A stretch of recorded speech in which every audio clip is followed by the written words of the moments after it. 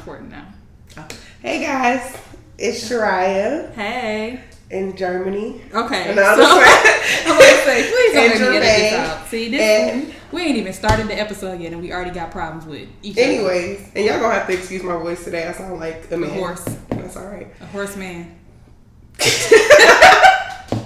Alright. Anyways, we have our guest here today, Kid McFly. Want to say what's up to the people? Hey, what's up, good people? You know, just checking in with the two homies. I'm very happy and excited to be here. Thank you for having me. We're gonna see how that translates by the end of the episode. Right. He gonna be he gonna be like, I never want to see y'all again. No, I'm excited. I'm with it. I want to get some good content today. All right. Well, we're gonna see. So, no, I'm just saying.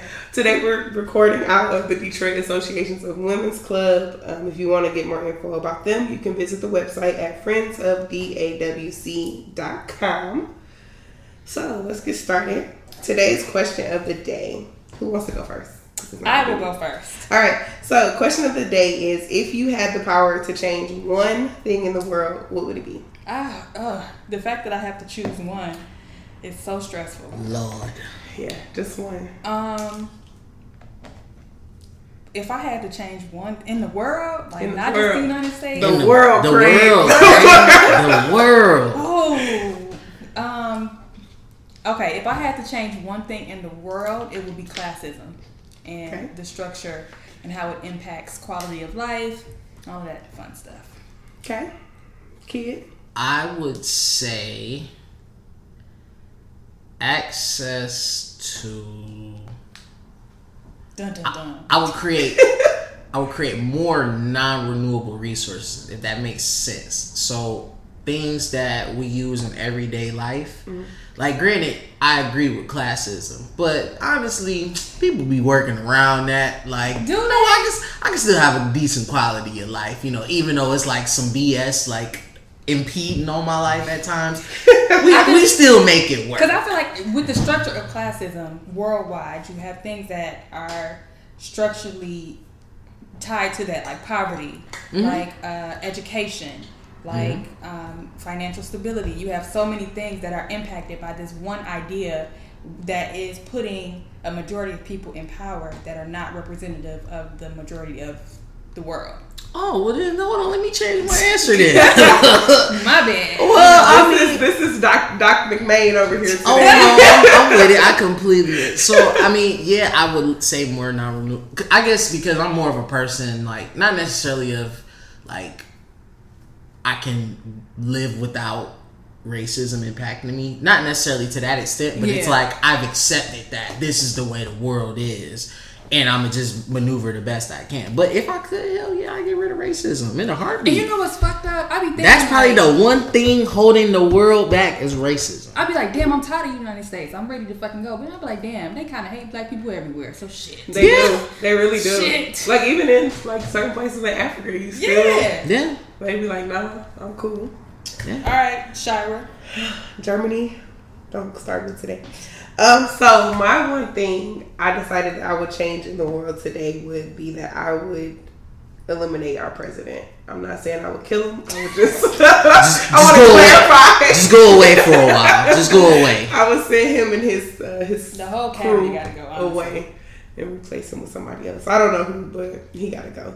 I just feel like he, as DeMarcus would say, throw the whole cabinet away. Yeah, throw the whole thing. He just, it's too much going on with him and his issues and his Twitter account. He's still getting away with it. Yeah, he's getting away with a lot of it. That's what's crazy. Yeah. And I think it makes people more comfortable to act like, you know, racist or.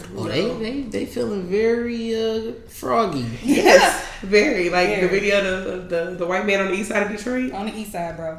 Oh, I ain't seen it. What happened? He was basically calling a whole bunch of people niggers. In West Village? Yeah, over by Vegan Soul. I don't really count. I mean, it count, but it do count. It count. I mean, it's east, but it ain't the east side. It's like it ain't like the east. You know, like Vegan Soul is like, you know, bricks. You know, that's the new the new Brooklyn of Detroit, if that makes sense. You know, that's where you still kind of get some friendly the fact black that folk. it's called West Village and it's on the east side already be throwing me off because I'm like, yeah. I mean, you go Kercheval, you know, you on the east, but it ain't the east side. Now slide, you know, further up, you know what I mean, get up near St. Jean and all that. All right, now we start talking. going towards Connor. Yeah, now we cooking with some hot grease up there. But nah, I can see that. I can see that down there. They feel like we shouldn't be over there. The crazy part to me is that the whole video, he's just standing outside yelling. He's barefoot, ain't got no shirt on, just riding his bike down the street. And he riding his bike with no shoes? I mean, yes. It's a white man. If she said he had shoes on, I would have really been a little more surprised. But yeah, he was just riding down the street calling people N-words and stuff, and nobody called the police. Like the store, like it was some guy out there that was talking to him. Nobody called the police. Nobody did anything other than make because they have freedom of speech. Right. Okay. Yeah. Finger quotes. Yeah. Anyway, so yeah, that would be my one thing. Is President Cheeto Puff gotta go. Well, reasonable. All right. So moving on. Some events that we have coming up, focusing on diving in the D. The first week in October, we have Detroit Cocktail Week. This is going to be going on at Eastern Market. The prices of the events vary. Some events are free and some do cost, but their website is, I believe, DetroitCocktail.com. So go check them out. Sounds like it's going to be lit. I mean, who doesn't love drinks? Yeah, that's my birthday. In Eastern Market, you know, all types of fun stuff. So, our next segment, titled You Mad or Nah, and this is something that we recently coming up. Oh, should I have my sound effects ready? Oh, see, we do this every episode. Whatever. Y'all go put the drums in right there. Put in some drums. Okay, so this is our chance to bring up some topics that impact either ourselves, the community, or just life in general, and determine if we're really mad or not. So, the first one that I want to talk about, so LinkedIn, every month, they release a report that is an assessment of the skill surplus and gap in certain metropolitan cities or communities. So they just released the 2018 September Detroit Skills Assessment. And I thought it was really interesting, some of the things that popped up on the list. Of course, some are naturally, we're in a automotive manufacturing city, so of course the skills surplus right now, as reported by LinkedIn, they have manufacturing operations, product development, digital literacy, automotive, business management, things like that. Those are the skills shortages with You had it right the first time. Yeah, I had it right the first time. See, I'm reading a different part. So those are the top 10 skills surplus in Detroit, which is not surprising. I mean, not at all. Of course, you ride around everywhere. You see car factories, the plant. Yeah, plant, healthcare management. We got the hospitals, things like that. And then they have the top 10 skill shortages in Detroit, which I found very interesting. So they've listed some things like graphic design, web development, oral communication, social media, problem-solving skills, and a couple other things on the list. So, yeah. But what I think, so there are a couple things that came to mind when I looked at the skills shortages, because I want to know, first of all, who are they asking? Or what areas they're surveying. But then I also looked at it as sometimes we think about things in a silo, whereas we may know a lot of people that do a certain thing, but in the broad spectrum, it may not be a lot of people in the field. So I may know like 10 graphic designers, but when I'm looking at Detroit as a whole, those 10 are not representative in the larger analysis of the skill set that's needed. Like those 10 can't fill the larger gap. I can see that. Web development is really shocked me. I don't know why. I feel like that's just probably not accurate. I guess what they're looking at is for the companies that are here, how many times are they really doing business in Detroit? Well, LinkedIn defined it as a skills gap is a mismatch between the skills employers need and the skills workers have. Well, yeah, they usually tend to bring people outside. People fly in. What are they calling this? A transplant? Outsourcing? Well, yeah, Detroit's become like a transplant city. Yeah. So from a job standpoint, most of the people who end up working here don't originally live here before they take the position. And you have a lot of people who are leaving Detroit because they can't get access to the positions or opportunities that are available to them in the city because they're trying to bring outside people in. Another thing that I found interesting with this report is the idea of trade and how our perception of trade has evolved. I know when I'm talking to my mom and stuff, and she's telling me about when she was in high school and just the community around her, there was a large emphasis on trade and skill, and then like vocational schools and all of that, and they kind of started putting a more focus on STEM or you know, and even when I was a kid, we had arts and stuff and like physical activity, but then it started kind of dwindling towards other, you know, STEM focused areas, and now they're trying to reincorporate trade and arts and, you know, more physical based skill into the classroom with STEAM. I think they waited a little too late though with that, just because a lot of the things that we need that aren't necessarily stuff that you can get at universities, now there's a shortage, and you're just now putting it back in. These aren't kids that are you know, working. They're not in the workforce yet. So and I have seen a lot of reports that are saying there's a trades gap, or there's like a shortage in trade based or skill based workers, and it's like, well, are you prepared to teach the people who are unemployed these skills and these you know what you need?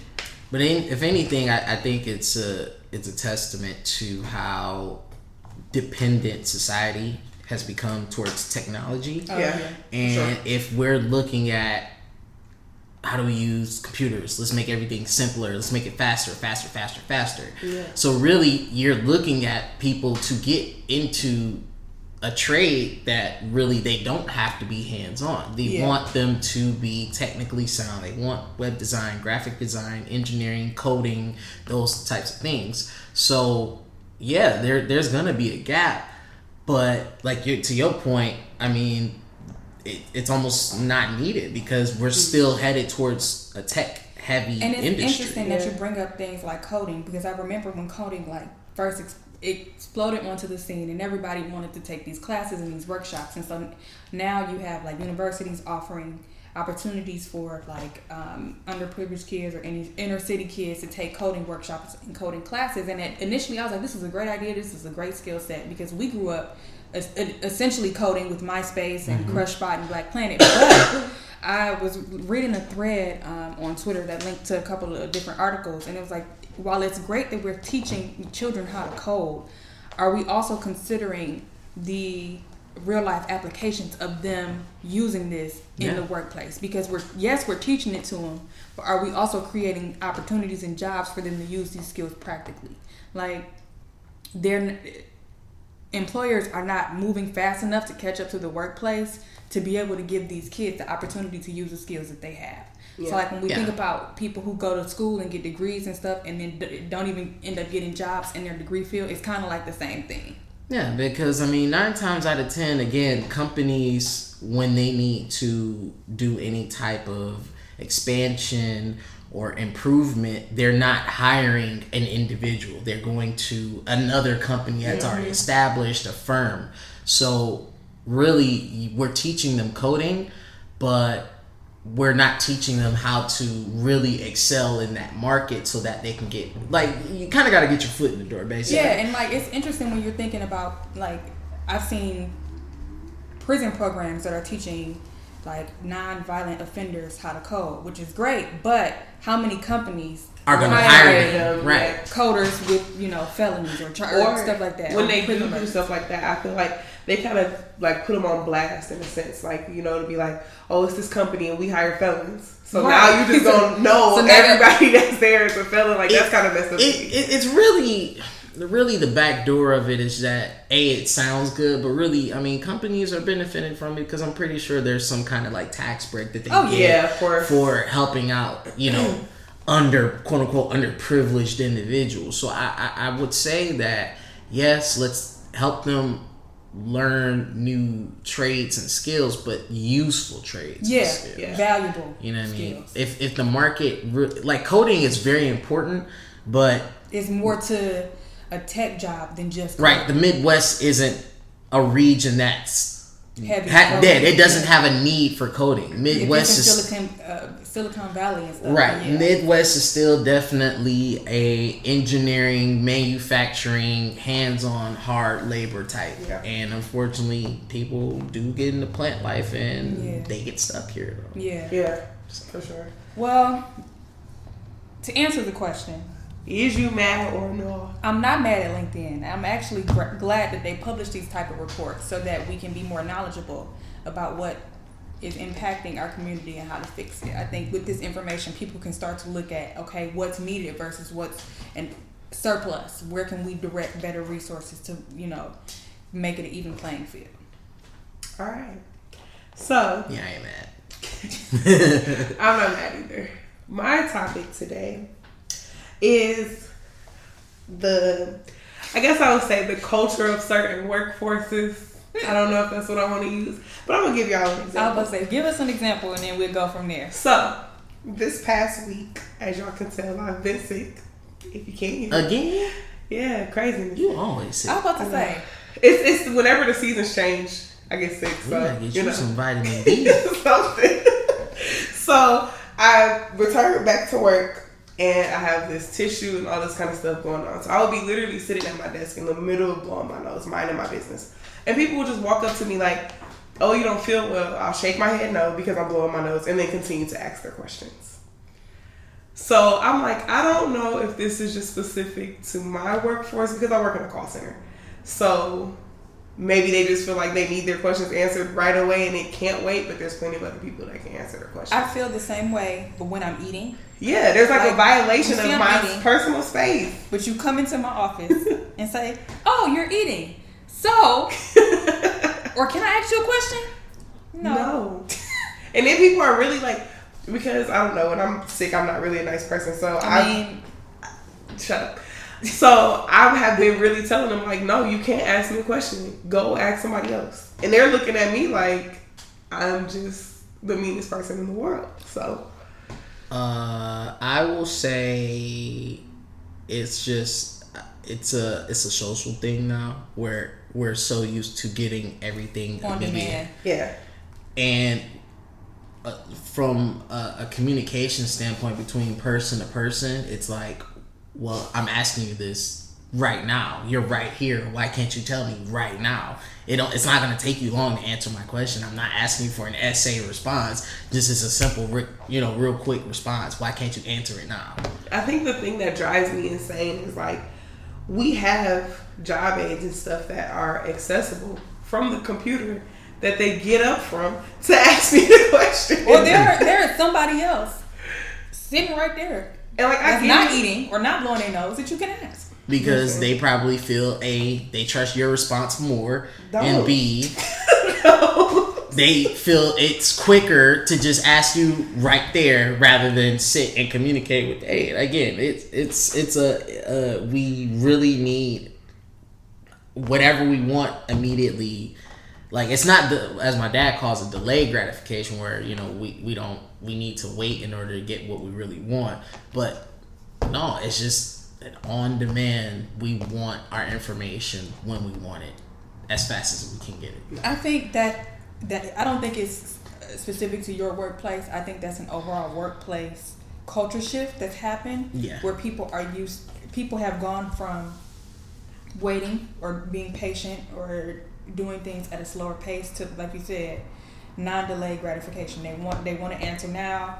Because they probably got somebody hounding them for an answer and they want their answer now, or they can't understand why you taking longer than usual when I'm trying to use the bathroom or I'm eating. I'm literally doing something. blowing my nose. I wouldn't want to talk to myself. Like I feel like if I walk up to somebody and they blowing their nose, I'm gonna just get away from you and go find the answer elsewhere. Look it up myself. I don't know. I've always been the type of person when I come into a workforce. It is majority new people that are asking these stupid questions. But when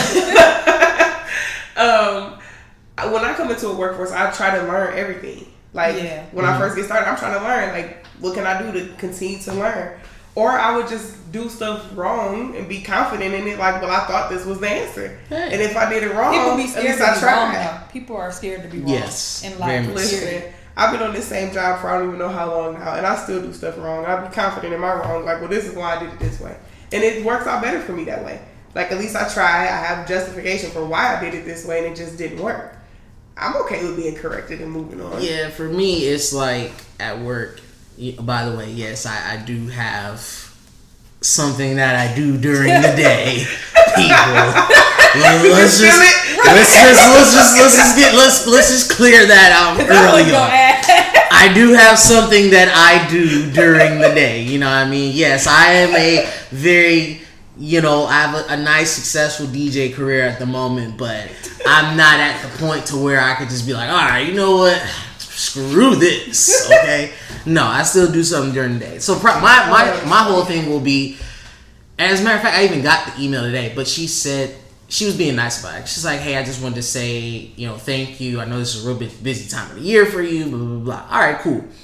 But for you to send that email and then you see me, ask me something? Well, you'll see my status is saying do not disturb. My Skype status says do not disturb. Meaning, do not disturb me. Don't bother me. I'm working on stuff very important. I'm swamped busy. Right do not call me. Do not IM me. You can email me and I'll get back to it when I can. Do not collect $200 and pass go. Like, look, do not bother me. But instead, people will still pester you knowing you're busy. Yeah. You know what I mean? Like you said, eating. Hey, I'm at lunch. I have a sign that I stick up at my desk that says at lunch. And people will still come to your desk and try and talk to you like, oh, yeah, I'm sorry you're on lunch, but I can't. Are you really sorry? They told us, not to put those signs up. I got a sign. We have, because we write end-of-year performance reviews, and it's a lot. Like, my mid-year ones, I think I wrote, 15, 20 pages, maybe, for my employees. And so we would put signs on the back of our chair, like, do not disturb, working on, performance reviews, whatever. And our job was like, well, that's just not right, and blah, blah, blah, and told us to take the signs down. My Skype. Aren't you allowed a break? Yeah. Technically, you're allowed a break. By OSHA law, you're allowed a break. OSHA says I am allowed a 30-minute lunch break, minimally, at least. 30-minute lunch. But no, I'm saying minimally. Certain people, people got different stuff other places. But I'm saying minimally. The minimum I have to have is at least a 30-minute lunch break unpaid and 2 15-minute paid breaks. Well, yes and no. Most companies do give, the 30 minutes and the 2 15 minutes, but they are not required to. What? Michigan law depending on the time that you're at work.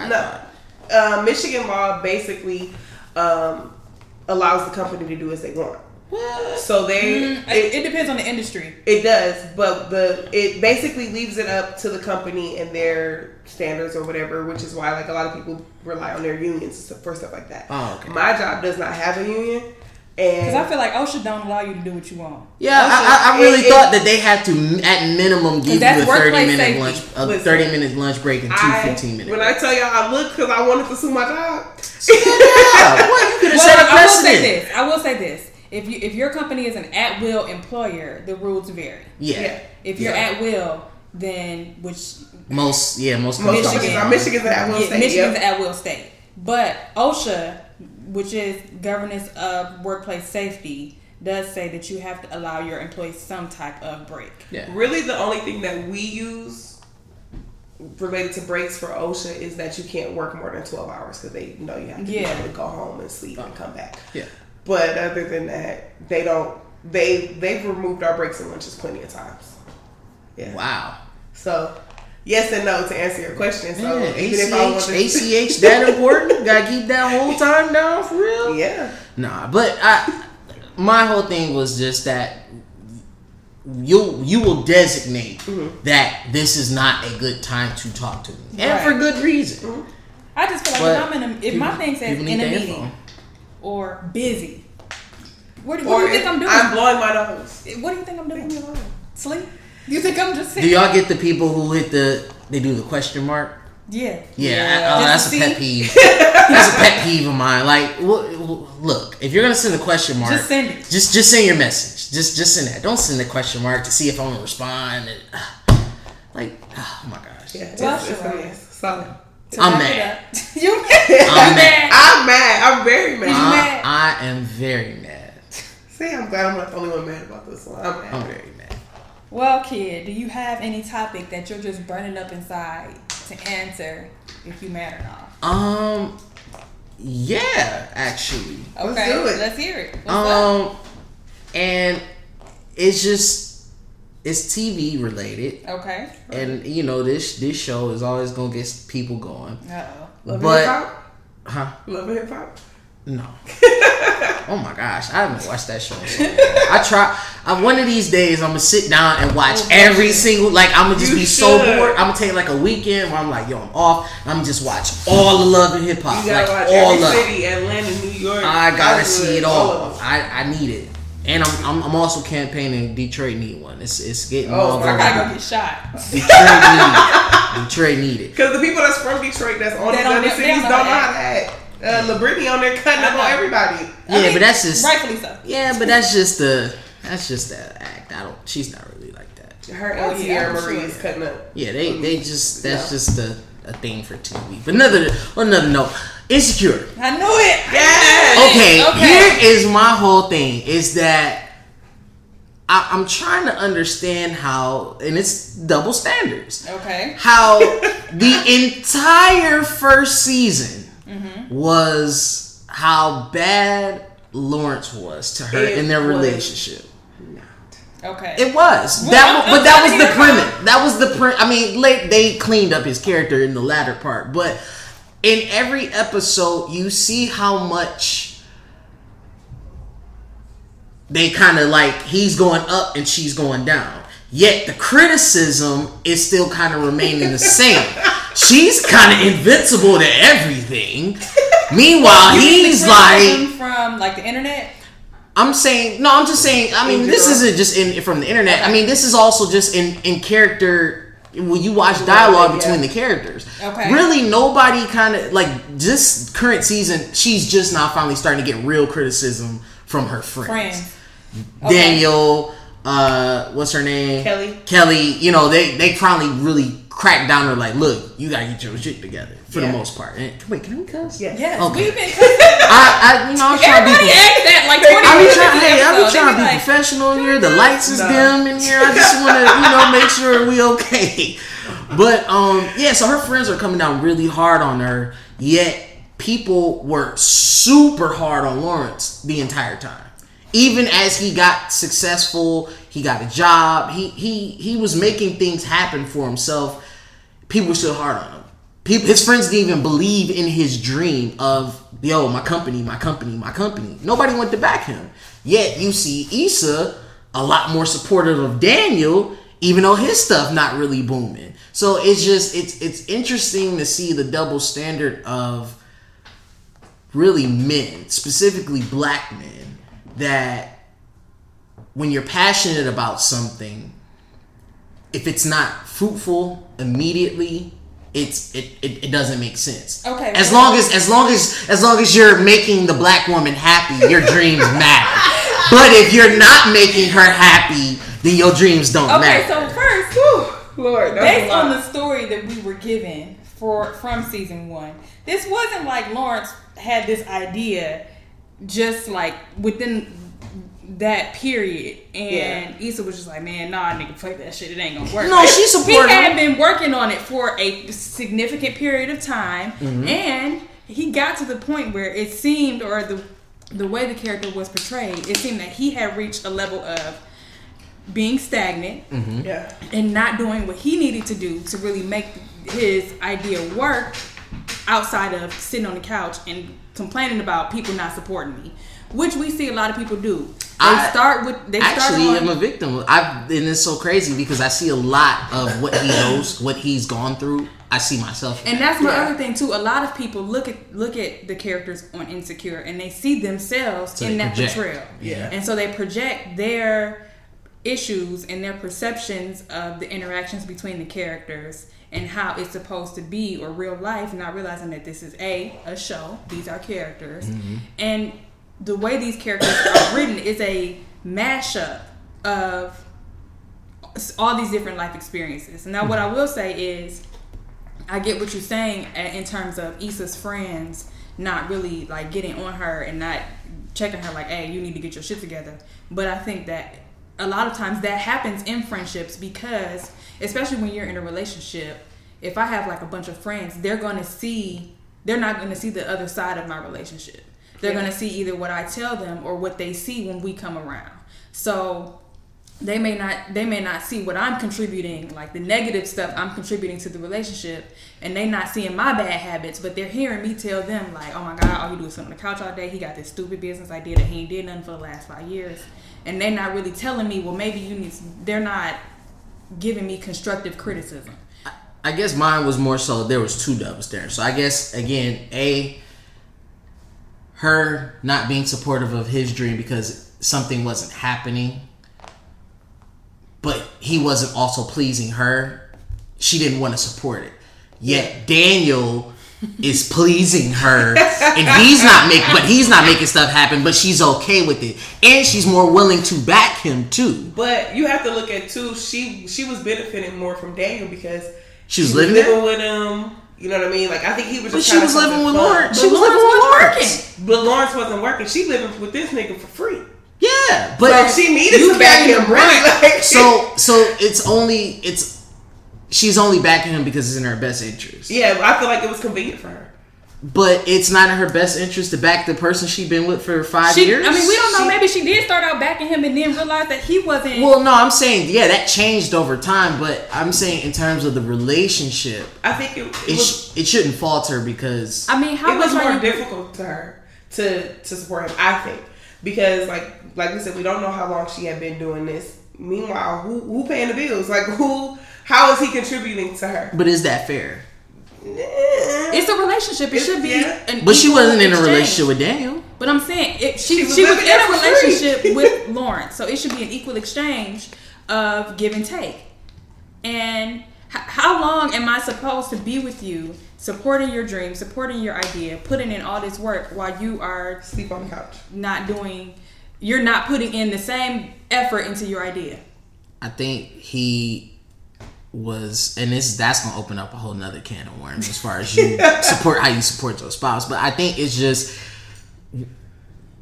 when you feel defeated, you look for people around you to look for support. You're looking for some motivation, some support. And I think for him that in that situation he might have just needed just a little more. Not saying what she was doing wasn't enough.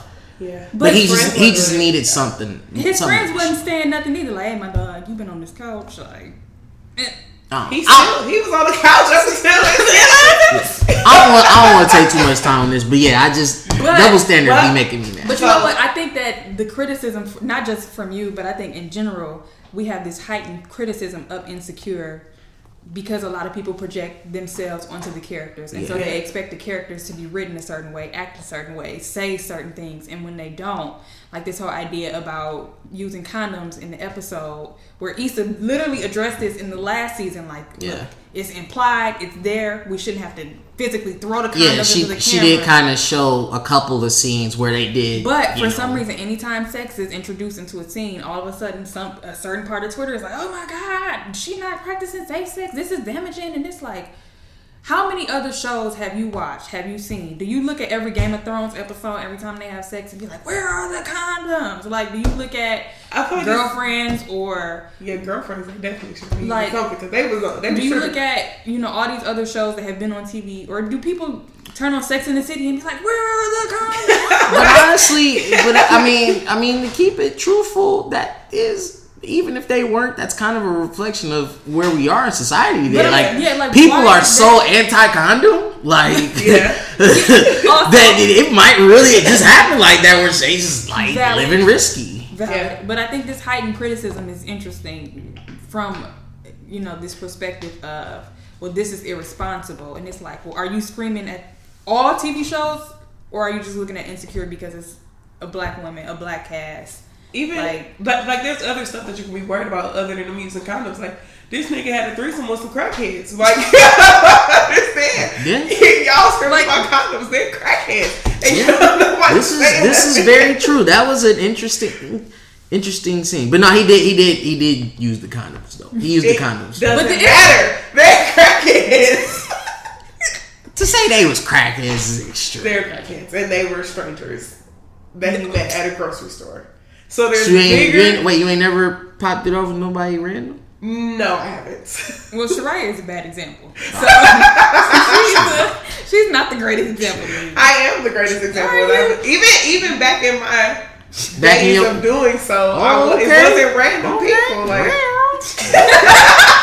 So yeah, but double standards. That's what made me mad. So kid is mad as an MC. Clearly. So we're gonna take a break and be back and get into the meat of our podcast session. Yeah. We're gonna turn up the heat a little bit. I'm with it. Got my water. If you're like me, then you have journals and books stacked up to the sky filled with creative shorts and worlds of imagination. Why not take your hard work and cement something magical? With Draft to Digital, you can create and sell ebooks through Amazon, iBooks, Barnes & Noble, and others. Sign up through drafttodigital.com/gpencil and fuel your creative wonders. Hey guys, it's me, Shy. If you're anything like me and have struggled finding products to keep your skin popping, you have to check out Lola & Doe. Their products are handmade and all natural. Check out the link on my Instagram page at Shy Monet, SHYMONET, to learn more about their products. Okay, right. Well, we're back. So I hope not. Yeah, the meat. Welcome back. Yes. The meat. Pause. All right. Well, so you've heard from our guests, but now I guess we should do a formal introduction. Well, you're gonna introduce yourself, really. Okay. So I'm like, you did some research or something. Okay. Because I didn't do any research, so you're gonna. That's cool. Ain't nothing out there for real. So she's just gonna tell all the places that we didn't party that you're doing. Yeah. So we talk all the time about our favorite location that we're not going to disclose on the podcast because we don't want people to join us. Y'all blowing up our spot, guys. Oh, okay, cool. Yeah, cool. But you hear us talk about our Tuesday events. So Kid's the DJ of these events, and he gets to witness the craziness, the shenanigans. Man, child. So it's been how long now? Too long. We've been going there. Too long. At least a year. No. Well, I mean, with me. At least a year. It's been longer than that. Oh, you're right. Yeah. It's been longer than that. Oh yeah, because you were there when I was. Yeah. Oh, okay. Yeah. So about maybe about a year and a half, 2 years. At least two. Yeah, at least two. At least two. Yeah, at least two for sure. We've been going there at least 5, 4 or 5 years. Yeah.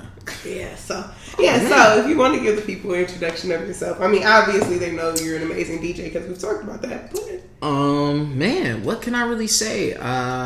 Who you are, what you do. Well, yes, I do DJ, sound, lights, and stuff. You know, an entertainment company, official. So Crowd Mover Society L3C is official. Hey, I was wondering what the CMS was for. You know, saying. Hey, gotta keep it guessing. But hey, CMS could have stood for a lot of different things. It could have. So, we won't even go where my mind went. But yeah, basically just 27, about to be 28-year-old in 2 weeks. Been DJing for a little over 10 years. I started my freshman year in college at Kentucky State. Originally, I wanted to DJ like since I was a kid. You know, I used to see like House Party, just old rap videos, seeing DJs and stuff like that. Majorly inspired by Jazzy Jeff, Kid Capri, and then really once I got reintroduced into hip hop, because like I was also sheltered, so like there was this large gap in my life where I didn't listen to rap. I know, but I actually am so thankful for that period, because that period of my life from like 7 to like 13, 14, I really didn't listen to rap. Okay. So that's 97 to 03. And I missed a lot of good rap during that period, by the way. But that period of my life, my mom was playing a lot of gospel, a lot of oldies, R&B. I would listen to 92.3, 105.9 on the weekends, B98.7. So I got hip to, Fred Hammond and Kirk Franklin and Donnie McKirkland, Yolanda Adams, Winans Family. On this end, then also the R&B tip was, old school Tina Marie, Rick James, and Will Downing. Yeah, like musically, that's where like my grown sense of music came about. So then just getting back into rap, like in the high school years, like I was like, man, I want to DJ because I was also, I'm big on philanthropy too. And I don't know if you guys remember Youthville. Yeah. Woodward helped start that. Oh. I was part of Detroit Youth Foundation, part of their kids program, and we kind of helped lay the foundation as far as coming up with the ideas and concepts of what we want the building to be like. We used to have a lot of PAL stuff there. Yeah, so helped with that, and one of the things that was in the building was DJing, but I never got to do it because my parents was like, "Yo, you're not gonna be a DJ in life. You gonna go to school and get these grades." And at Southfield, I was a really good student, Mm-hmm. And they just thought that I would be really focused in the studies, that I didn't have time to DJ. My original passion was to be a lawyer, and I was going to do contract law because I wanted to be an agent. And that's kind of my original. I wanted to be a sports agent, a music, a agent in like the music industry. Like I just wanted to do contract law, and I was just headstrong on that. But in the back of my mind, I was like, man, still, I want to learn how to DJ. I want to learn how to scratch one day, and I'm gonna save a little bit for that because I might have went too far, but I've been DJing for 10 years. I DJ all around the city. I do a lot of corporate events. I'm in the clubs. Chances are if you go into a cool event that looks cool on the flyer, 9 times out of 10 I'm DJing it. Hey, that's what's up. Yeah. So now you have to survive through our lightning round. All right. Of 5 fast facts within 30 seconds. I was about to say within 30 seconds, but we don't have a timer. So I could time it, but we. Yeah, no, go ahead. Go ahead. I'm with it. All right. Because I ain't give away too much of my story. I got some more to offer. All right. You ready, Germany? I don't know who that is, but yes, I'm ready. All right. Are you a Detroit native? Yes. East side or west side? East. Favorite Coney Island? El Georges. On 6 Mile. Okay, which one? All right. What high school did you attend? Southfield High. How do you stay inspired?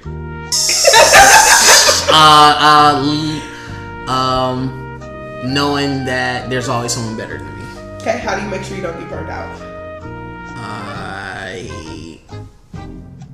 find new music all the time. How do you stay aware? Aware? Yeah.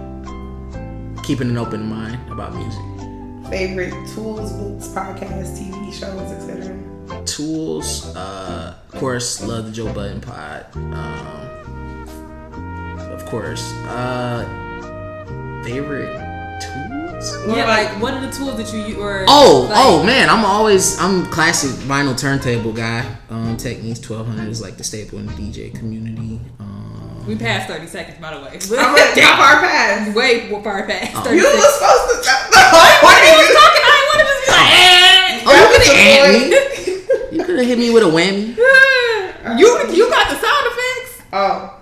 Anyway. Throw a whammy in there. Yeah. I cannot. Anyways. Well, that was fun. Turned into 56 seconds? Yeah, my bad. I was moving a little too slow.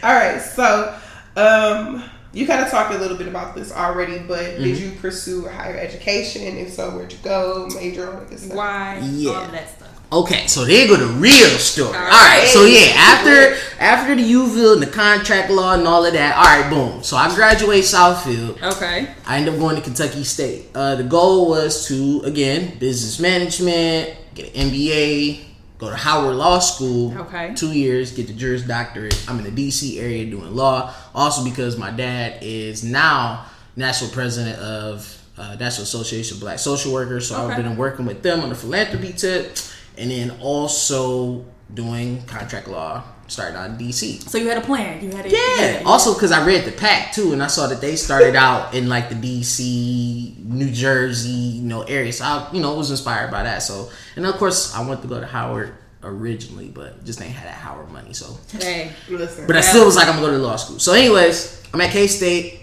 Going into freshman week. It's lit. Like, I'm like, yo, this is unbelievable. Like, I mean, I remember watching College Hill, but like to live it was like crazy. So shout out to my HBCU. But there was something lacking, and campus didn't have a DJ. The campus DJ used to be my guy DJ Fresh, who is now Future, his DJ, and he was also Rich Homie Quan's DJ. He kind of left campus and moved to Louisville and started DJing out there. So for me, it was like a wide open opportunity, and I was getting $40 every 2 weeks from my parents, like to survive. And mind you, all of my friends are pretty much upperclassmen, so they're going to Applebee's, they're going to the mall, like they got money because they also working, they hanging out. And me coming from a sheltered standpoint, I wanted to get cool clothes, I wanted to go out to eat and hang, I wanted to drink. So freshman year, I just was like deprived. I'm like, man, I can't eat ramen noodles and Easy Mac all day or keep going to the Calf, because you only really had to look forward to Fried Chicken Wednesday. Outside of that, it was pretty trash in the Calf. So I was just like, yo, I'm a DJ. That's how I'm gonna make money. Don't know how, but I'm gonna do it. And I never forget, my first setup was literally my computer and my homeboy. Shout out to my man DJ Fitted. It was his computer.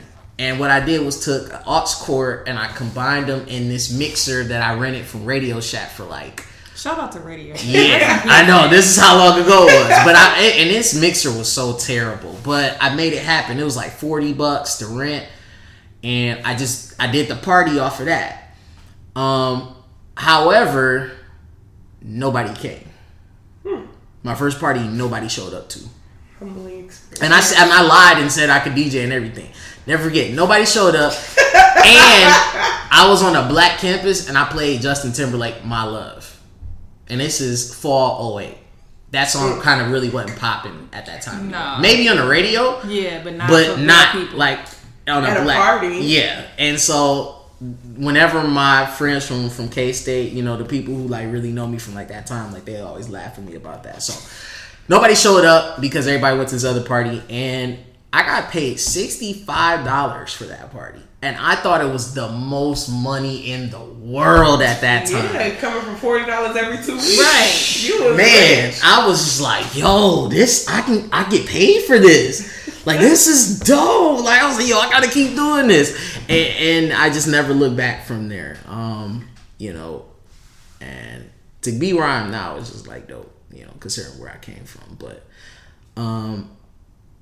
man, I always though still think like, where would I have been had I just stayed in my original course? Because I was also in the honors program too, man. Like I was a academic scholar, but I focused so much on DJing that I just bombed out of school. Like, well, let me rephrase that. I didn't bomb out of school. I ended up leaving school because financially it was just like I wasn't DJing enough to keep myself in school. Like, so I had to leave just before my senior year started to get myself going. But I am going to finish. That is like my new adult life goal. Goals are important. Goals matter. Yeah, I'm gonna definitely finish, and it will be as a Kentucky State thoroughbred as well. But yeah, that's just how I started personally. Okay. Yeah. So I know you said that you do have a job that you do now. So what was your first job like once you came out of college? First job was right after I graduated. Wait, out of college or just my first job? Or first job in general. First job was fresh out of high school. I worked for Southfield, City of Southfield. I was in the code enforcement department. And first, it was an office administrator job. I was just like creating spreadsheets and filing and stuff like that. It was stupid, typing up stuff, you know, real basic.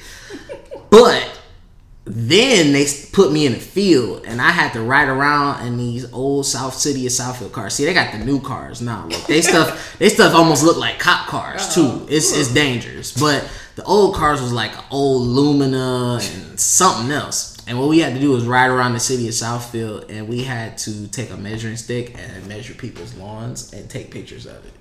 Why? Because I was saying, do what with it's the city ordinance, like you got to cut your grass. Oh, okay. And if you got weeds and your grass is over a certain height, Can you imagine looking out your window, a kid pull up? Oh man, it used to be crazy. People used to try to like throw stuff at you, throw rocks. I got some rocks thrown at me one time. This lady threatened to sick her dog, let her dog loose on us. Like it's crazy, man. And people just will refuse to pay these tickets. It's like, dude, just cut your grass. Like, I'll come cut your grass if you pay me. But yeah, so that was the first job. But while I was in college DJing, because again, you know, I started out my first gig at $65, so it wasn't like I could get crazy paid off of this. So after my sophomore year that summer, I sat out. I started working at Amazon in the plant, and I was working 40 hours a week, 10-hour shifts, 4 days a week. I would work Sunday through Wednesday, sometimes work overtime Thursday, but for the most part, work Sunday through Wednesday. Get a pint of Patron that Thursday. Kick it, turn up Thursday, kick it all weekend, and be right back at work Sunday night. So like that was my life until I got back into school, fall 2011, and you know, started to get my life back in order. But yeah, from a job standpoint, I try not to, but unfortunately the way the industry is that if you're not really established, you kind of got to have a second means of income. When I left K-State and came back to Detroit, I couldn't find a job. I came home November 2013. I didn't get a job till January? Yeah, it was like January. And I ended up working at Uncle Ed's oil shop in Bloomfield Hills. I was making like $750 to work on cars, and I had never worked on cars ever. But I learned all these like automotive skills, so it's dope. But the job suck. Jobs suck, especially if you're like, yo, I just want to DJ full time. You gotta, for the most part, unfortunately, until you've really established yourself and made all the proper connections, or if you're just in a certain market, you kind of gotta have a second means of income. Makes sense. So from a DJ standpoint, what professional hurdles and hard lessons have you learned so far? Besides not playing Justin Timberlake. Facts. One of the biggest professional hurdles you'll have to deal with is competition. You know, competition is what drives everything, and you have to understand that just because you're good at what you do doesn't mean you're going to be booked. A lot of things play into it from a politics standpoint. You have, most importantly, who you know. You also have the luck of just being in the right place at the right time. You have the people who will undercut you, and they may be just as good as you, actually, if not better, but they will undercut you just for the opportunity.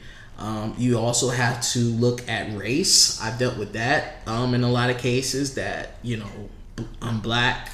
They think that I'm going to come in and, you know, play Jeezy and 2 Chainz all night, not realizing that my library is really expansive. You have that. You also, although it's nothing wrong with playing Jeezy all night. I know. Oh yeah, for sure. Especially 2 Chainz. You already know how we feel about Jeezy. That whole episode, man. Especially 2 Chainz and Jeezy. But you'll get that. You may also. I've had, and this is actually amongst black people, I find this more common. Man, we all looking like, what's going on, man? What's going on out here? But they just flew down the wrong way too. So yeah, they posted up. I'm sorry, y'all. We sit here just watching the police ride by. It ain't nothing crazy.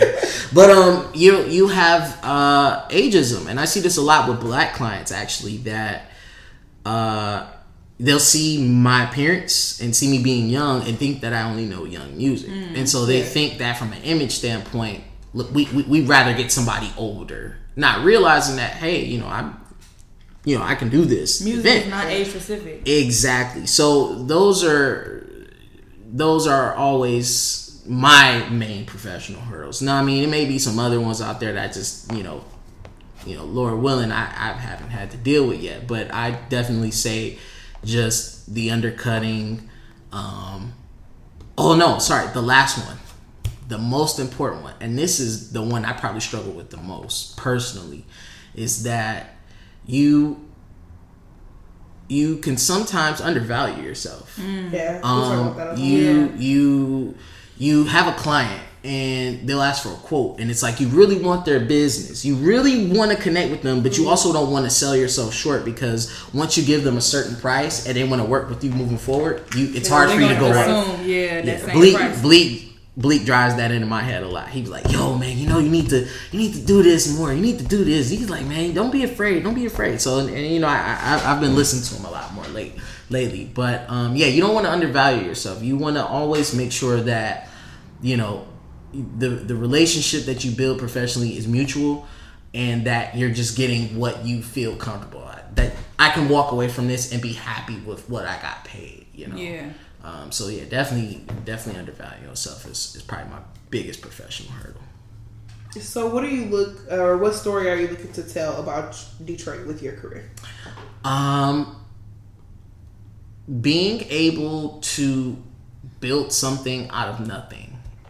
And I know that's cliche, but to expand on that, I say that because Detroit isn't necessarily an entertainment hub anymore of a city. We had Motown.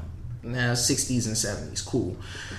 For the last 30 years, 40 years even, almost, we've not been a city known for its entertainment, for its nightlife. So for me to have built a really successful career amongst the millennial, I guess, demographic, if you want to call it, millennials, air corporate quotes. Air quotes, because I hate that word, but I mean, if that's what they want to call my following, it's the millennial following.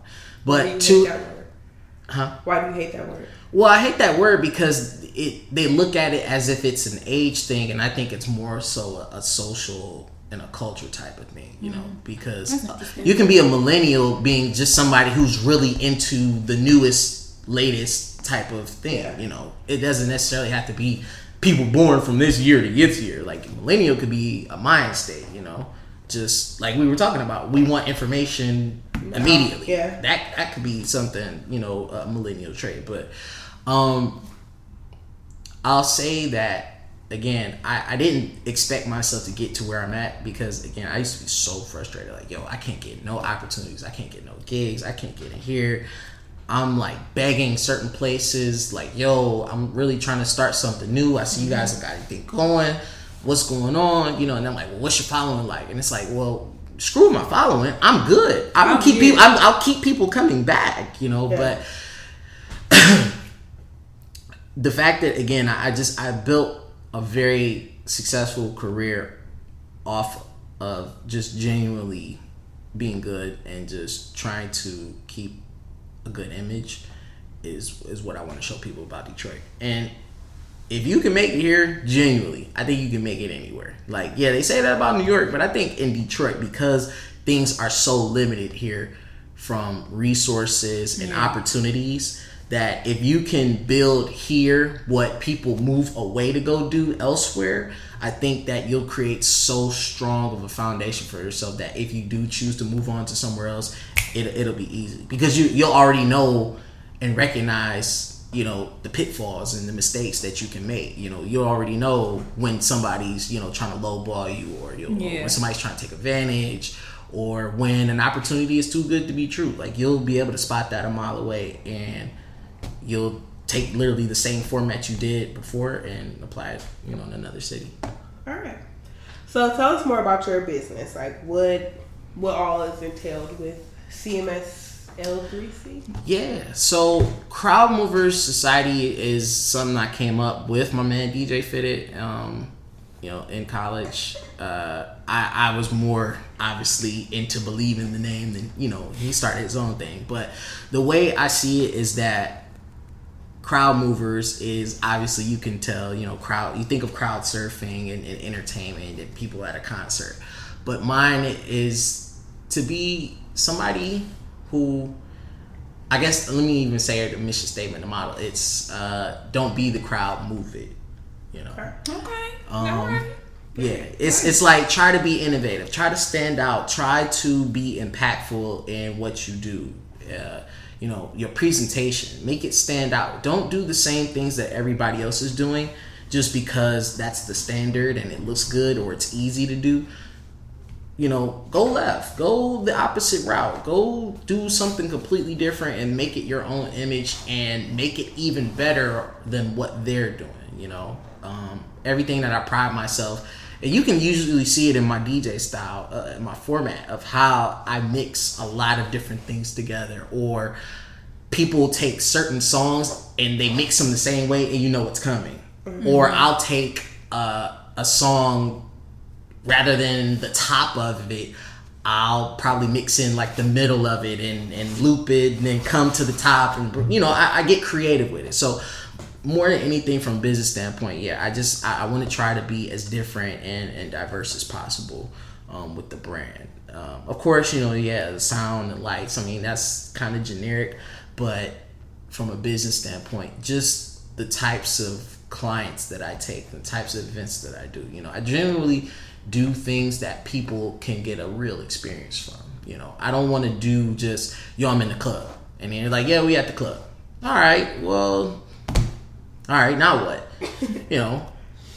Me doing the effing event last week at the Science Center was like really interactive because there was a lot of art things going on, and people were like, yo, like, okay, cool, like this is different, Or if I'm doing, Detroit Young Professionals, I'm doing their Vanguard Awards for the second year coming up next month. Like, putting people in different spaces that they're not normally accustomed to. Like, that's what I'm all about, because that will keep you more engaged with me, because that lets you know, wow, he's doing different stuff. Mm-hmm. Like, it's not just I'm in the club with all these hood folk, like, and the bottles is flying. Like, that's cool if you into that. But if you're genuinely like, yo, I want to get a real social experience, then that's why people tend to rock with me, and that's what my company is all about.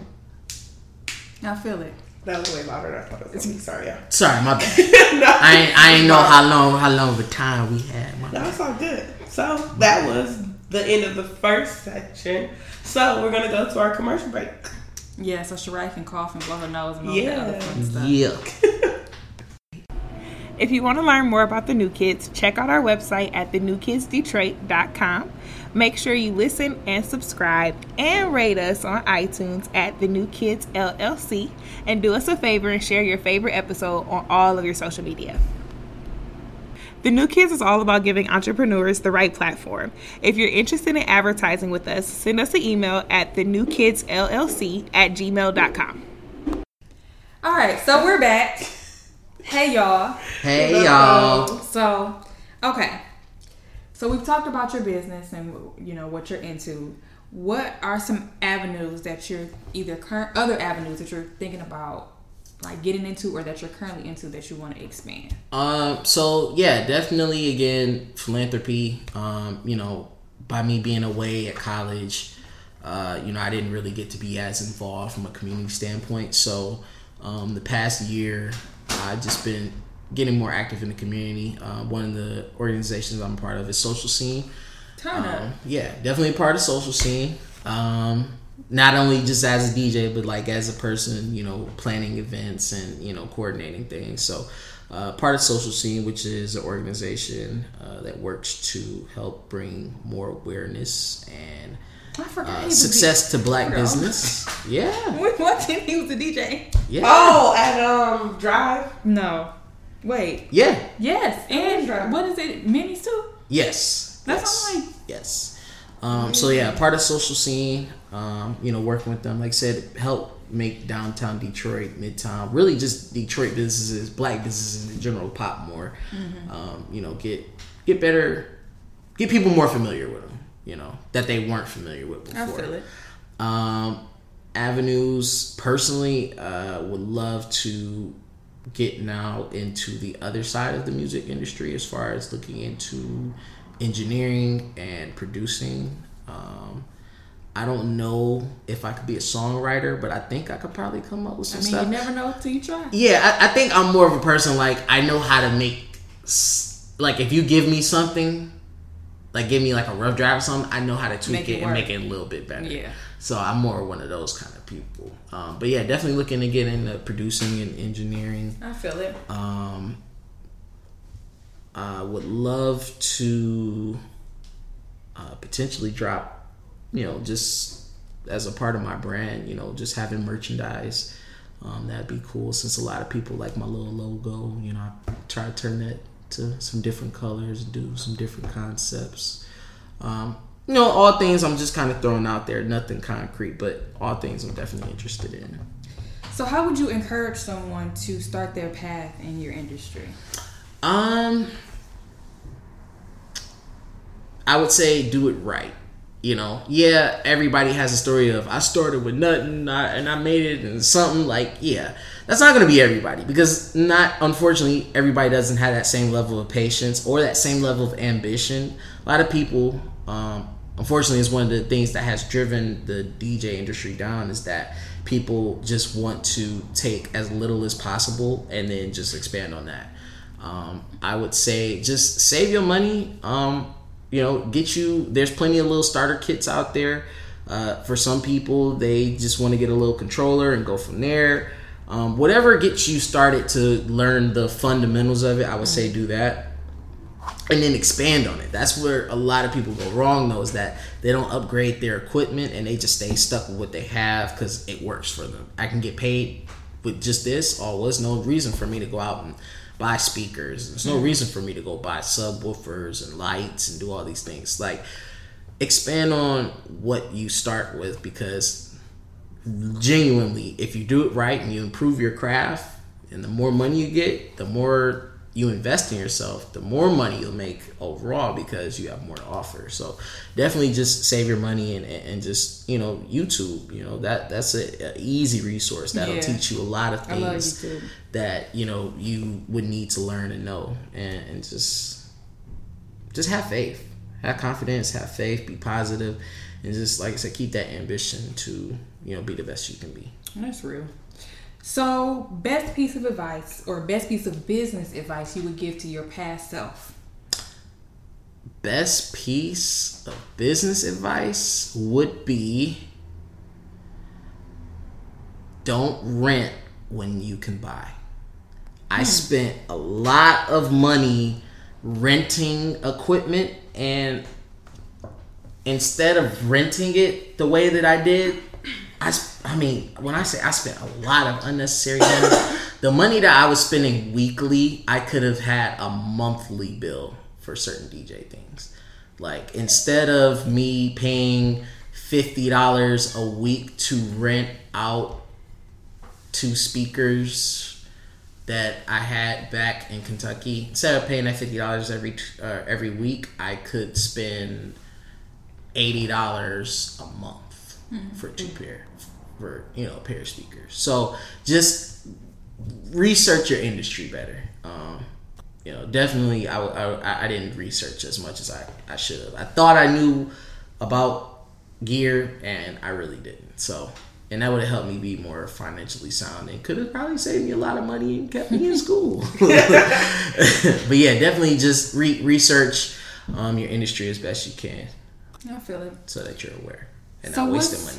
That makes sense. What's next for you? What's next on the goal list? Woo! Man, next would be, like I said, just try to be as better of a DJ as I can be. I really want to get more into Afrobeat and soca, reggae. I really want to add those genres to my library more. unfortunately had to turn down doing Jerk and Jollof a few times, just because I felt like I wasn't as versed in the music as I would like to be. Mm-hmm. And for me, if I'm gonna do something, I want to do it right. You know, I want to know the joints. Like, if I'm doing that, I want to know the joints that, like, they could be like, yo, because I know with the way that I spin, if I add that flavor, like, it's gonna sound so great. So definitely, expanding my library with that. Hopefully, doing some EDM stuff. I know that's still the largest, profitable market, even though hip hop is the most popular. Definitely want to try and get into some EDM. Again, the production, maybe making my own remixes of songs is something that I've, been thinking about. And just, traveling more as far as DJ, I got a dope opportunity that I'm, working on some things. Maybe we might do a tour. I got good connects in other cities, but yeah, 2019 is truly all about just taking everything that I do now and just like maximizing it, twice as hard. Because it's there. Like, I see it. I finally have reached a point where I'm like, yo, I'm happy where I'm at. Now I can just do it. Like, I don't have to feel like I'm grinding so hard. Like, you never want to get complacent and feel like, all right, I made it. But I feel like I think I'm finally at a point where I'm respected for what I do, that I do it well. And I can get booked, Yeah. I remember there was a time where I thought I had to be on social media just every day. I'm on the gram, hashtag DJ, I had to work so hard. Versus now, I can kind of just sit back and be like, I'll get a call. And that's not to say, like, in an arrogant way, but it's like, no. I'll get a call at some point for something. It may not be today. It may not be for this. Like, prime example, I'm not DJing anything. Well, I'm DJing level 2 now this Sunday. But before I got that call though, I wasn't doing anything this week. Normally in the past, I would have panicked because I would have felt like, yo, I got to do something. I got to stay in the spotlight. I got to show people I'm still working. I'm always working and DJing. I got to do this. But then I realized, like, well, no, maybe this is just your week to chill. Take some self-care. But that's kind of also why I piggyback, what I said earlier, that unfortunately, if you're not in a market or you're not in a certain demand or lane where you can consistently DJ, you do need a second source of income. So that's why I still have my job. But I'm okay with not being booked now. And because I know that at some point somebody's going to book me. And it's something simple that I did. On Instagram, doing that whole connecting to Facebook, making myself a business page for Facebook and connecting that to the Instagram. Something so simple as just putting that little button that says email. I get so many emails now. Yeah. And it's so crazy that that's all I had to do. Rather than, because I found that people are so lazy when it says link, like email in my bio. Mm-hmm. They don't want to do that. It's so easy. Click the link and the box pop up to email. It's so easy for them to just hit that little button rather than them going to their email and typing in your email. It's so easy. Like, again, that's also our other point of people want their information more than not. Yeah. But doing that, and I get emails, and it's just like the emails I get now are really nice. People are like, "Yo, I was reaching out because I got a wedding next year, and I've been to a lot of things you DJing are really good, and I was just trying to inquire and see about this." I mean, it's very comforting to be at this point now, and so for me, that's why I'm just like, it'll come. I feel better about it. I don't stress. I don't panic. I just say, hey, just stay the course. I got 2 residencies. That's good enough for me right now at the moment. If 2 residencies along with whatever I do on the side, that'll hold me over because I know eventually there's going to be something else that falls through, and that's just next for me. Staying consistent. Yeah. That's cool. So, where do you think our generation is needed in Detroit the most? Mentorship. Okay, that's the first time. Somebody said mentorship specifically. Yeah, I'm gonna specifically say mentorship because you have so many kids who are just lost. Like they have no role models, or their role models are not people to look up to. Like they want to emulate rappers and social media entities. You know, you have young girls, and not to slight her in any way. And I think this is why, and that's bad because I talked about her on another podcast. I don't want to make it seem like I'm thinking about her all day, but you see a Cash Doll, and you see how much she appeals to young girls. Now, her appearance is she's super pretty. She's wearing jewelry, all these cool clothes. Men love her. She's got plenty of followers. Everything about her, image-wise, is appealing to young girls to say, you know what, I want to be like her. Well, do these young girls know the her journey, her story? I don't think so. There was a period of time, I want to say from like 2012 to like 2015, where there was just girls who was like, yo, I'm about to go out and I'm going to go and try to be like her. I'm going to follow her path to the T. You have young men who look at the rappers and they want to be like them. They want to talk like them. They want to dress like them. They want to use their lingo. They want to treat women the same way. Like some of this stuff is just music, or people that they see on these, Instagram comedians. Like they want to emulate that kind of stuff. Like they're so attached to what's not in their own world physically. Yeah. And I think that imagery is important. Which was one of the things Black Panther that I was cool with. Not to get off on another tangent, but its imagery is important. And being able to see positive influences and role models on a daily can really help a child out. And I think by us not being as attached to what happens to them is like I said, is lacking. That mentorship. You have teachers where before they would be on your ass like, yo, what's going on? Now teachers have become detached because they're like, well, shit, I ain't really getting paid. I ain't getting paid. I gotta come out my own pocket to give supplies. And they don't want to listen to me. Shout out to the teachers who are still giving that level of commitment, because you are not paid enough. You are not, admired enough. Teachers, you are not giving your credit. Like, shout out to y'all, because I do know some teachers who are putting that work in, and they are, attached to their kids. They love their kids, but it's hard out here. Yeah, it is. It's a lot of teachers who just given up, and they have they're almost like our last line of defense. Yeah, from losing kids to the streets. Mm-hmm. And if the teachers aren't going to help them, and the kids is already out there in the streets, and we trying to go out in the street and talk to them, they not gonna listen to us. They like, who is you? I'm about to rob you. Like, you talking crazy to me. Like, give me that. Since you want to be a help, you want to help me. You want to help me. Give me all of that. So it's like we need more day-to-day positive influences or role models to these kids, man. Because if we're not in their lives and showing them like, this is what it's about, and like this is real, this is fake,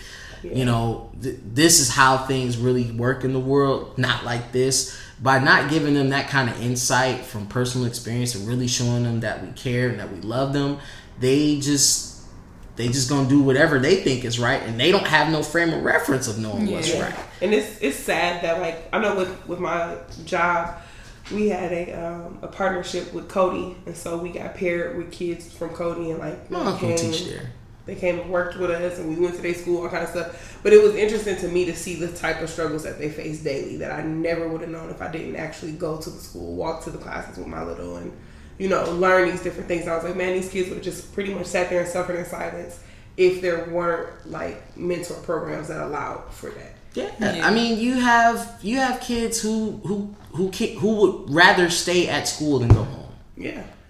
Because at school, all right, cool, I can get food. I'm okay. I'm safe. People talk to me. Yeah, people talk to me. I got interaction. I'm not alone. Like, there's so many things that, like I said, these kids are dealing with that we don't know. And I think that genuinely by showing that that true village mentality by really bringing that back, and as a collective really taking these kids and helping them and giving them the resources. Maybe it's not always financial. Again, sometimes it's just a conversation and just letting them know, like, yo, you cool, you all right, you know, because that plays into mental health, that plays into their social skills. I mean, just it's so beneficial on so many levels that I would really say mentorship is probably needed the most. So where do you see yourself in 5 years? And at the end of it all, when it's all said and done, where do you see yourself? 5 years, what's that? So I'll be 33, going on 34. No, I'll be 32 going on 33. Ooh, Lord, Jesus, that's how you know I'm getting old. The mind, the first thing to go. I would love to, like I said, hopefully, man, if Lord willing, if business is booming the way I would like for it to go in 2019, 2020, you know, had that degree. Definitely want to have that. That's like number one. Gotta have that degree. Maybe if I'm big enough, clear out my, you know, student loans. Speak on it. You know, I ain't even gonna say I hope. I say I plan to clear out my student loans. Plan to have that degree. Just because I don't want to leave that open. You know, like I put in a lot of work. I want to finish that. You know, definitely. You know, as a tribute to my mom's. You know, finish that for her. You know, rest her soul. Would love to just be more involved in the music industry, not only in Detroit, you know, just nationally. Hopefully working with artists, you know, as an A&R to help them craft projects, you know, artist development. You know, like I said, really being into engineering and production, you know, learning how to play the piano, or guitar, bass guitar, would love that. And then as far as like, when you say it's all said and done, like at the end of my life, like or just like, you know, like not the end of your life, retirement. Not like, when you in the casket. Yeah, I'm like, how far, you know, like, at the end of the day are we talking? We ain't talking about at the light at the end of the tunnel. Like, I'm just making sure, you know, I mean, we could be talking about, you know, in 10 years, you know, how far are we talking? At the end of your career. Oh, when I finally say, all right, cool, I'm done DJing. Yeah. Well, no, I don't think I'm going to ever stop DJing, man. I don't think I can't wait to see it. It's a lady. I She's know. like 85. I can't wait to see in the club. 80-year-old kid on the DJ. Hey, I figured right in the club. Right, we still gonna be there turning up. If Jay-Z is almost like 60 and he's gonna be still rapping, ain't no reason why I can't still DJ. So I don't think I'm gonna get a DJ. Maybe from a professional standpoint, but like as a just like a hobby and just doing it at the crib, nah, I never stopped that.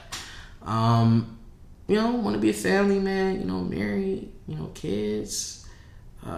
Just happy, at peace with life. I think that, you know, a lot of people look at everything as, I gotta be successful. I gotta make all this money. I gotta make money. Money solves our problems. It takes the pain away. It helps me forget. I can just travel. I can do all of these things. Money. I need money. But for me, I just, you know, knowing that I did everything I wanted to do in life, went everywhere I wanted to go, you know, accomplished all my goals, helped people, I'd be happy with that, you know. That's my happiness. Just knowing that I got to do everything I wanted to do in life, you know. All right. So, last official question of the podcast. Oh boy. Everybody hates this question. If you could switch places with someone for 1 week, who would it be? Now, before you answer. You taking everything. Their money, their problems. Kids. Health issues. Everything. Everything. Drama. Everything. For 1 week, who would it be? One person. Full 7 days. 7 whole days. And I get all of their skills and the you get everything.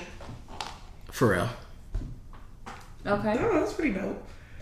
Would love to be Pharrell for a week. Like, you could probably make some fire beats. You gonna wear some cool clothes. You have a beautiful wife. You know, a lot people love you. Yeah. you got money. Right. You not. I mean, you work up. Your skin looks amazing. You on the radio. People love you. It's popping. You can go anywhere in the world. You got a lot of respect. Pharrell is lit. Yeah. I would be Good Pharrell. answer. Good answer. Good Good answer. Yeah, I ain't have to think. I had to think only because I probably like I've had this thing where it's like who I want my 5 like best friends to be. Mm-hmm. So I said 1 was Pharrell. 2 would be Jeremy Piven. He played Ari Gold on Entourage. Mm-hmm. Would love The Rock. Okay. That'd be a cool friend. I don't know. I used to say Jay-Z, but I'm like, I don't know about Jay-Z as a friend, man. Jay-Z looked like I don't know. He kind of too nonchalant, like, at times. I need a live wire. See, it be changing. It used to be Cuddy.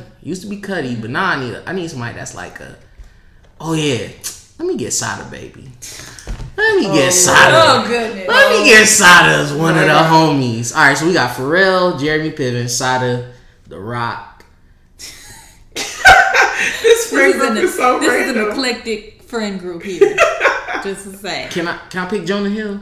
Sure. Go for it. Yeah, I'm gonna pick Jonah Hill. I don't know Interesting. who I would pick. Yeah. I think mine would be Solange, Jada Pinkett Smith. Who else? Normani. Yeah, I'm not surprised that you picked her at all. I don't know who else. 5 is a lot. Yeah, 5. And they gotta be your friends. Friends, right? Oh, you just want all right, 3 people you want to hang out with, like just like it's a night out kicking it. Who you want to kick it with? Issa Rae. I'm about to say Issa for sure. Yeah, I would definitely pick Issa. Oh.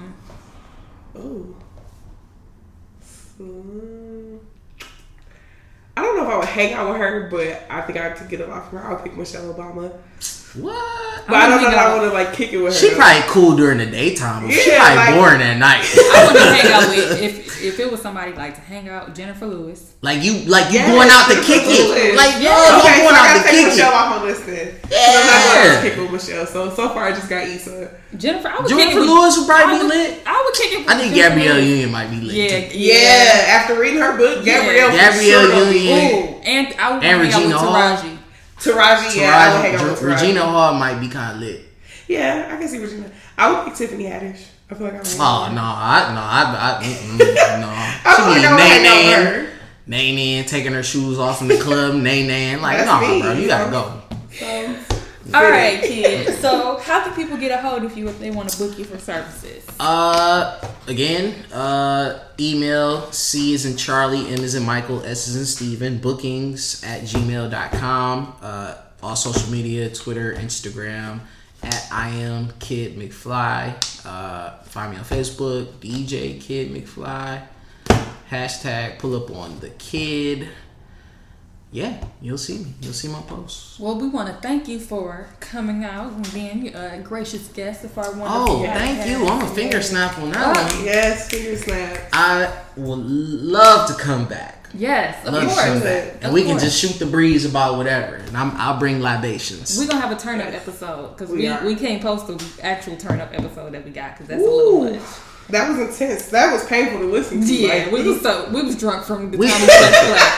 We can just have that. We just, just be feeling good. We ain't got to be sure. lit. yeah, Just we learned our lesson. Like, we Yeah. learned how to slow it down on the podcast. yeah, just have a little vibe. So you can find the New Kids on Facebook at the New Kids LLC as well as Twitter at the New Kids LLC. You can find us on SoundCloud at the New Kids Detroit and go and rate us on iTunes at the New Kids LLC.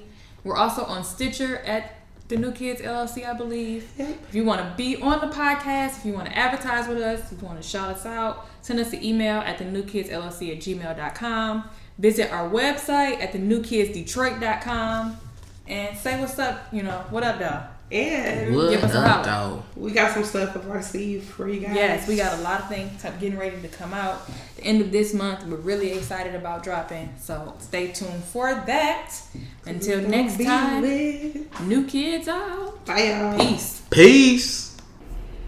You can find The New Kids on SoundCloud at The New Kids Detroit, and make sure you like your favorite episode and share it on all your social media handles. You can find all your favorite episodes of the New Kids podcast on Stitcher. Either listen on your iPhone, Android, or listen on the web. Make sure you find us under the New Kids LLC and rate us.